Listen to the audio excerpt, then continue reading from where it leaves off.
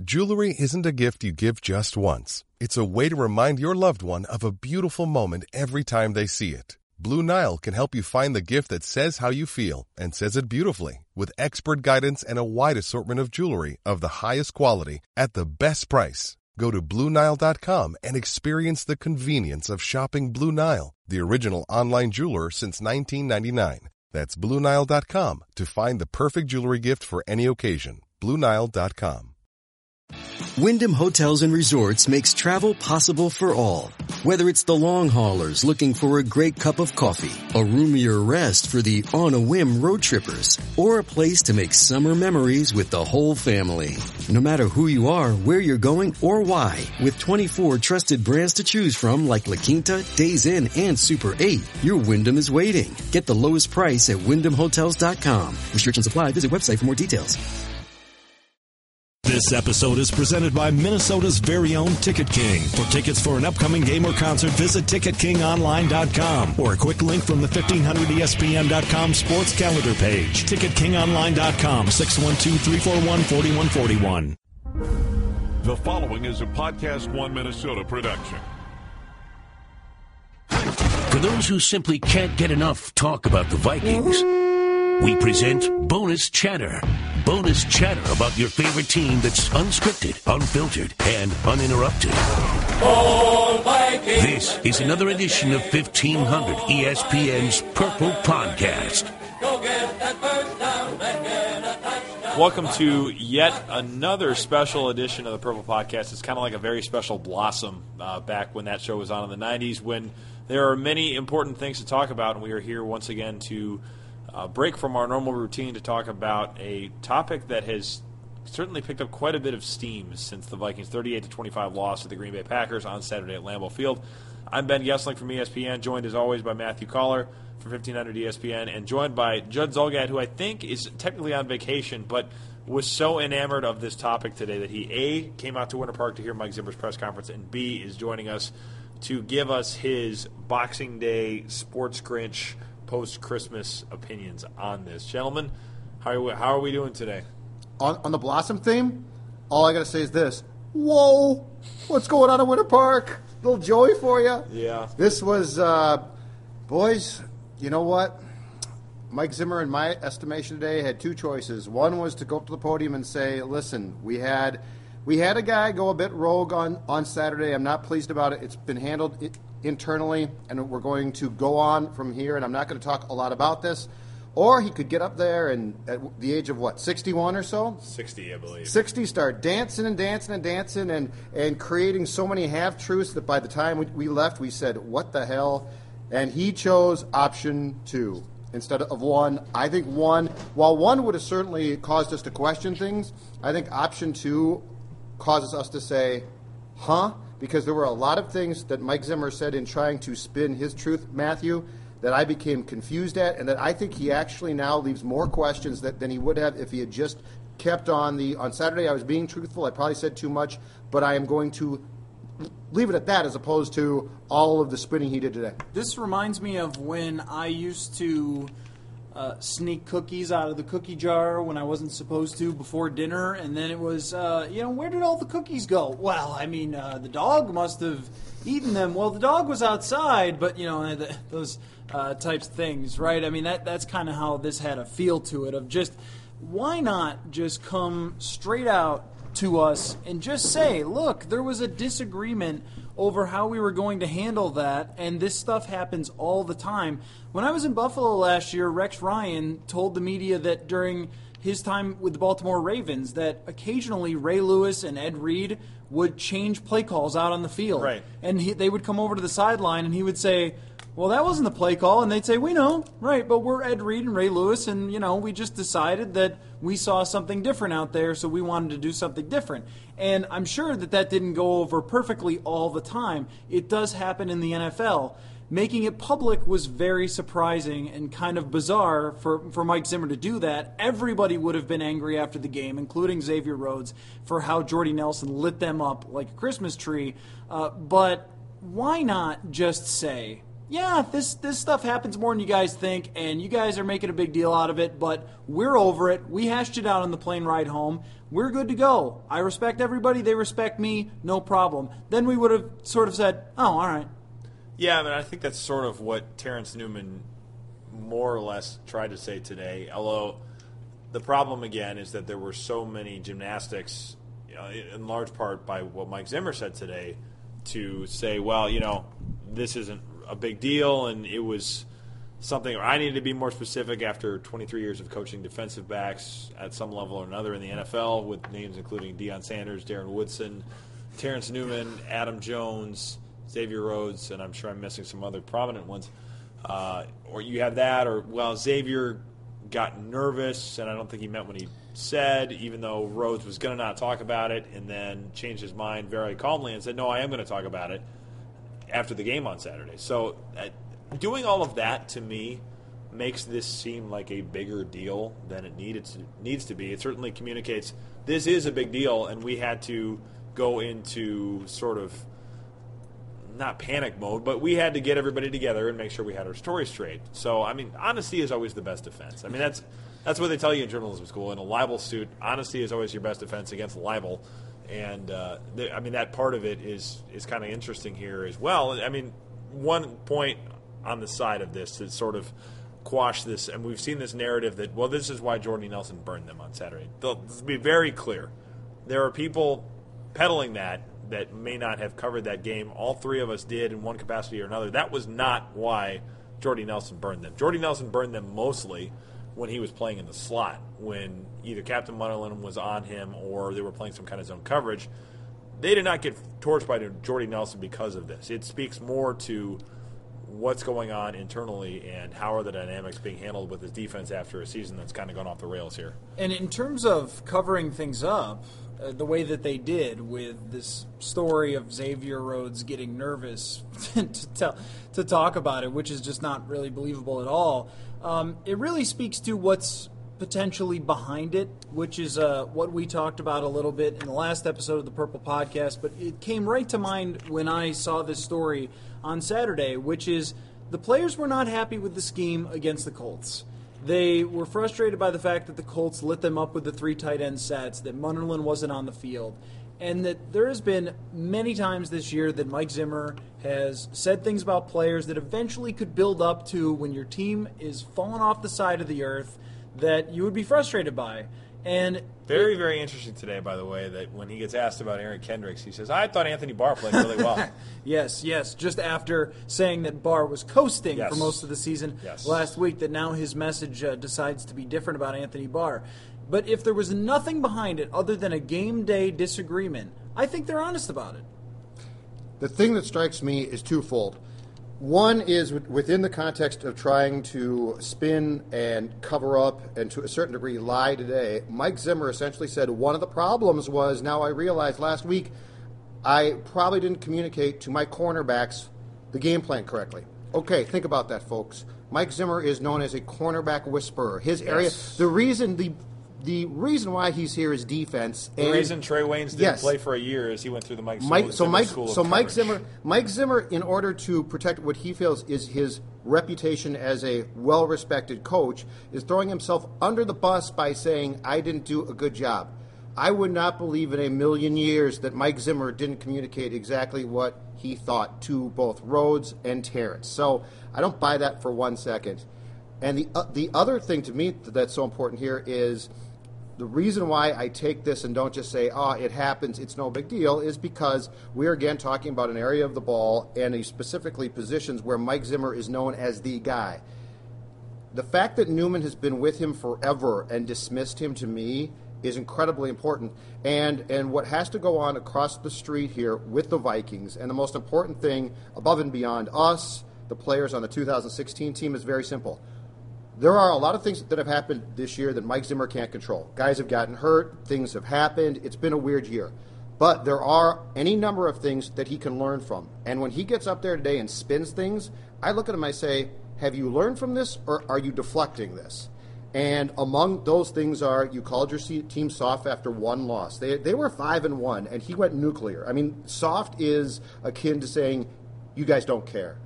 He's called out individual players, which 10 to 15 years ago worked great. I'm not sure if that's the right approach now.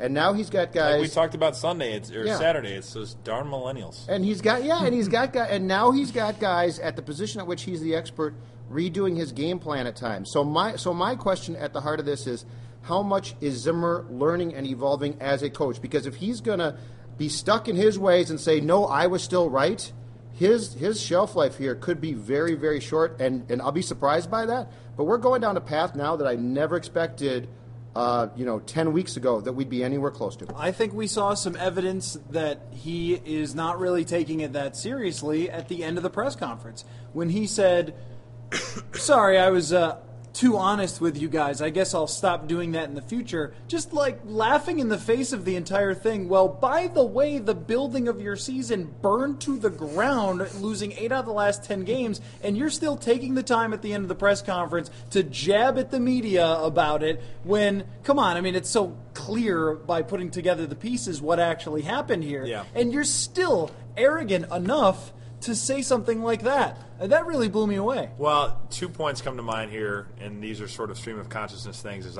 It seems to be the mode I'm in today, so I'll just go with it. But on that point, number one, I don't know that he's going to do that. He can talk about I'm going to be less honest with you guys because this stuff blows up, and whatever measure of culpability he was trying to put on the media for quoting him honestly and quoting Rhodes honestly on the record with no sourcing done with anonymous sources whatsoever. We can debate that. I would disagree pretty strongly that anybody did anything other than cover the story here. But I don't think he's going to be less honest because I do think that one of the things he has used as a motivational tool here is sending messages to players through his public comments. We see him do this all the time. And I think in large part that has worked. But I think at times when his emotions get high, he says things that he probably wishes he hadn't said. So maybe he'll Is that smart, though? Saying things he wishes he hadn't said? Yeah, because I understand. Not. He's trying. But I'm not saying honesty is the issue. Right. I'm saying maybe. But he's taken the Parcells path circa 1995, which very well could work, and he is now trying it in 2016. And I think what he needs to do in the offseason, guys, is sit down and say, is my tact working? Because if guys say, bleep you, hey, we're soft, that's fine, watch this for soft. I mean, something. Yeah. So by the time I'm telling you, the Colts game wasn't just a bad day. I go back to that game. Yeah. Something happened in that Colts game where you saw a team that almost always seemed to be engaged become disengaged, and the question becomes why. And it's on the head coach to sit down and say what happened here that caused my players to, even when they weren't playing well, to go from looking like they gave a damn to, as Collar points out, getting frustrated with game plans. There's something morphing here at work, and it's really been in the last 2 games that we've seen troubling signs, and this is the beginning of how coaches lose jobs. The question is, can he stop it? Well, and the other thing here, too, is that when you're talking about Terrence Newman, I mean, he was trying to today, I think, say this was a scheme thing. I didn't communicate what I wanted. Terrence Newman has played 9 of his 14 seasons in the NFL for Mike Zimmer. Terrence Newman was a rookie when Mike Zimmer was in Dallas. Terrence Newman has faced Jordy Nelson before in a Mike Zimmer defense. In 2013, I believe it was, in Cincinnati when they played the Packers that year, they shut Aaron Rodgers down in that game. Terrence Newman was on that team. I'm going back to probably 2009. Nelson would have been on that team. Probably wasn't as big of a factor yet. But Newman has played enough in Zimmer's defense to probably know every rule, every intricacy. Zimmer has said before that Newman basically knows that defense as well as a coach would. I don't really buy the idea that he threw something in there that, okay, we have some different rule that I wasn't communicating enough and then this was a miscommunication. I think this is more on issues of relating to players, and that stuff, I see why he's trying to pivot it back to scheme, because you can fix scheme. The way that you're relating to players, if in fact that is the issue here, and everything we saw on Saturday would speak more to that, that is a bigger concern. Well, it just doesn't add up, because Xavier Rhodes said we planned it all week. Yes. and then he's saying, oh yeah, just on game day there was just some confusion and Terrence didn't understand. Like, yeah, okay, I'm pretty sure Terrence Newman understands just about everything, like you're saying there. Well, and the thing too is, I mean, Rhodes said it was planned during the week, and the comments were sort of recast in a couple of conversations I had in the locker room today. He was trying not to throw people under the bus. He was trying to be a good teammate. I think that refers more to it was our idea. Yes. It was during the week. I think the during the week part is true. I think it was our idea is maybe him trying to deflect a little bit of the blame or take a little bit of it for himself. Well, this is the problem, though, is that we are sort of left having to do this and parse comments. And the thing that I guess my lesson for them in all of this, if anybody cares what I think, and I don't expect that they do, but I do. Well, I appreciate that. But if anybody who's in power with the Vikings, on the 1% chance they care what I think, which they probably don't, and there's not really any good reason they should, but I'm going to say it anyway. Being honest, I always think, is a better approach. And yes, some of these issues in the NFL in 2016, because of the echo chamber, because of how much everything gets covered, do blow up into a bigger deal. But if you are confident in what you're doing, I think you can be honest and say, yep, this is what happened. We had a disagreement about it, like we're saying. You never have to sit there and make up 3 or 4 other lies if you tell the truth in the first place. If you're going to open the door, which they did Saturday. Yeah, that's true. Listen. If you're smart, you don't go down this path, and this conversation's not being had, and maybe somebody on tape sees something weird, but it can't be verified at that point. If you're going to open the door that was opened, not by Rhodes, by the way, that was opened by the head coach, at that point in time, the question becomes, okay, you open the door, control it now. So you want him to go Belichick, I want him to go Dungy. But I'm just saying, if you're going to go down the path, that Zimmer went down on Saturday, then don't come back on Tuesday and just blatantly try and say, you guys are doing this or that. I mean, everyone was on the record. This was nobody off the record. Yes. That's what's disturbing about this, because I've seen this play before, and it doesn't end well unless you know what you're doing. You didn't see what you think you saw, and that you have a record of you saying you saw. It's don't worry about it. Hey guys, it's Phil Mackey from 1500 ESPN and one of the hosts of Sports Over Beers, the original 1500ESPN.com podcast, where you find your favorite 1500 ESPN personalities drinking beer and talking sports. Pretty simple. Find it on iTunes, Podcast One, and 1500ESPN.com. The way that I've been thinking of it also is when it comes to Zimmer and his message in the locker room, the only reason that Xavier would have blown his top, being a quiet guy as he is a lot of the time, is if it's been building as part of the conversation between everyone inside the room. Or if he thinks that Zimmer saying what he said on Saturday was a shot at him. Right, but that's just it, though. If it was the first time ever that Zimmer had taken a shot at him or anybody else, it might have been like, wow, that's surprising. But instead, it seemed to put him over the edge of, all right, I'm saying something because he's been doing this to us all year. And I think that hard-ass thing that you guys are talking about, that I'm going to throw players under the bus, I'm going to beat Parcells, all that stuff, when you have the rings on your finger and you can go, hey, rings, look, I'm a Super Bowl winner. I'm not going anywhere, guys. I think as a player, you have to kind of just keep it shut a lot of the time. If it's Belichick and he does those things to you, if he calls you out, then it's, hey, I've won Super Bowls. It's part of what I do. When you haven't, and I'm not saying that Zimmer does not have a great career as a defensive coordinator and so forth, but when you have no playoff wins, thanks Blair Walsh, then it's a lot harder to say a guy is coasting who is a superstar player or has been in the past and then have everyone be fine with it. I just think that the message rings a little more hollow when you don't have the wins to back it up. Here's my only problem with that. We argue a lot in this business, in the business that we're in, why people should be honest, why people should be revealing, because this is a game, because fans are so invested in it that they want to know what's going on. I think it becomes a bit hypocritical at times when we are then the ones saying, oh, you created a lot of trouble for yourselves being honest. That said, this is an issue that arose because of Mike Zimmer being honest after a game.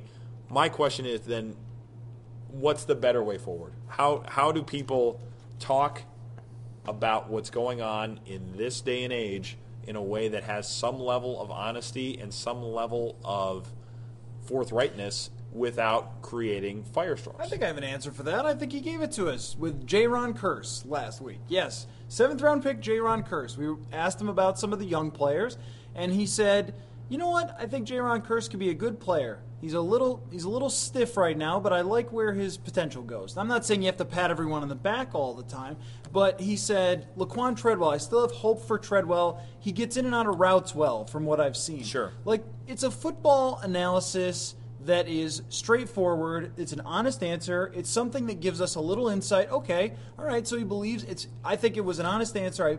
Like looking at the one catch Laquan made, got in and out of his route pretty well. Maybe that's a thing he can do.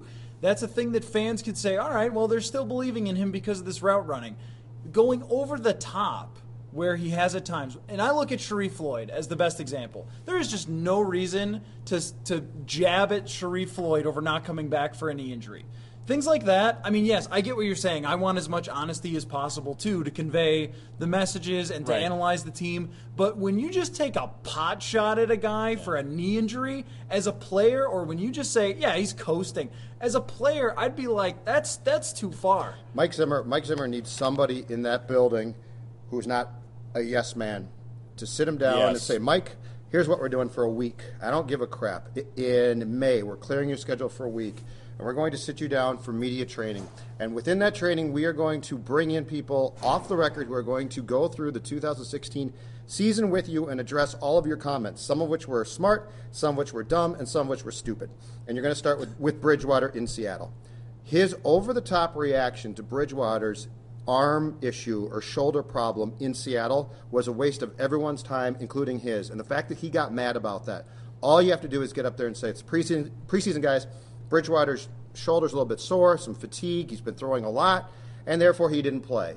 Instead, he makes it into this huge, unnecessary story, and it was completely stupid and ill-timed. And then they tried to tell him that. Yeah, but then here's the worst part. When Bridgewater's leg snaps like a twig, and so it's crisis time, somebody from above Zimmer got in charge and said, here's what we're doing that day, and they handled it magnificently. Yes. So what they need is... They should be credited They should be, but what they need is either a PR person or a vice president or an outside person. Childress was so bad that they finally began to bring outside people in and say, here's how you handle things, because you don't know what you're doing, and you're hurting yourself and the team. But what you don't do is you don't unnecessarily rip on players, because that's fun for us, but it's stupid. Yeah. You don't get up there in your post-game comments and start giving out information that we wouldn't have realized for the most part. Sure. And if somebody gets hurt, you give as much information as you possibly can without compromising your team. Mike Zimmer doesn't seem to have any real clue. It's as if he went from defensive coordinator to head coach and he never took any notes. And he's never got a media consultant. So many of these things are fixable within 1 week's time. But you know what he has to do? He has to be quiet. It can't be his way. And he has to listen. And right now, just like today, it's like he didn't get any advice. He said, here's what we're going to do. It's old school mentality. It's dumb. It's 2016. Get with the times, and you make your life easier. I mean, you know what it comes down to? The whole way that the stuffed dolls he got that got lopped off at the heads, he made that so much more than that should have been. That should have been, I'm disappointed it got out. Here's what happened.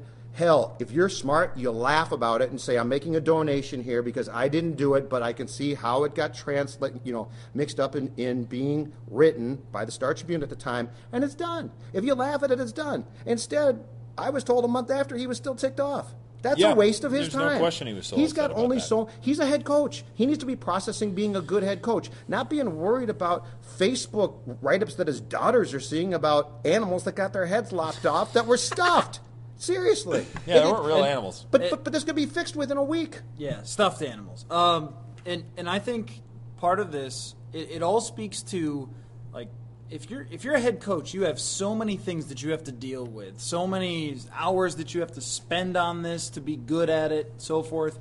And if you're spending this much time upsetting yourself, getting angry over this, plus dealing with your own health problem with an eye issue as well, at the same time, this is driving you nuts. Don't coaches talk about distractions all the time?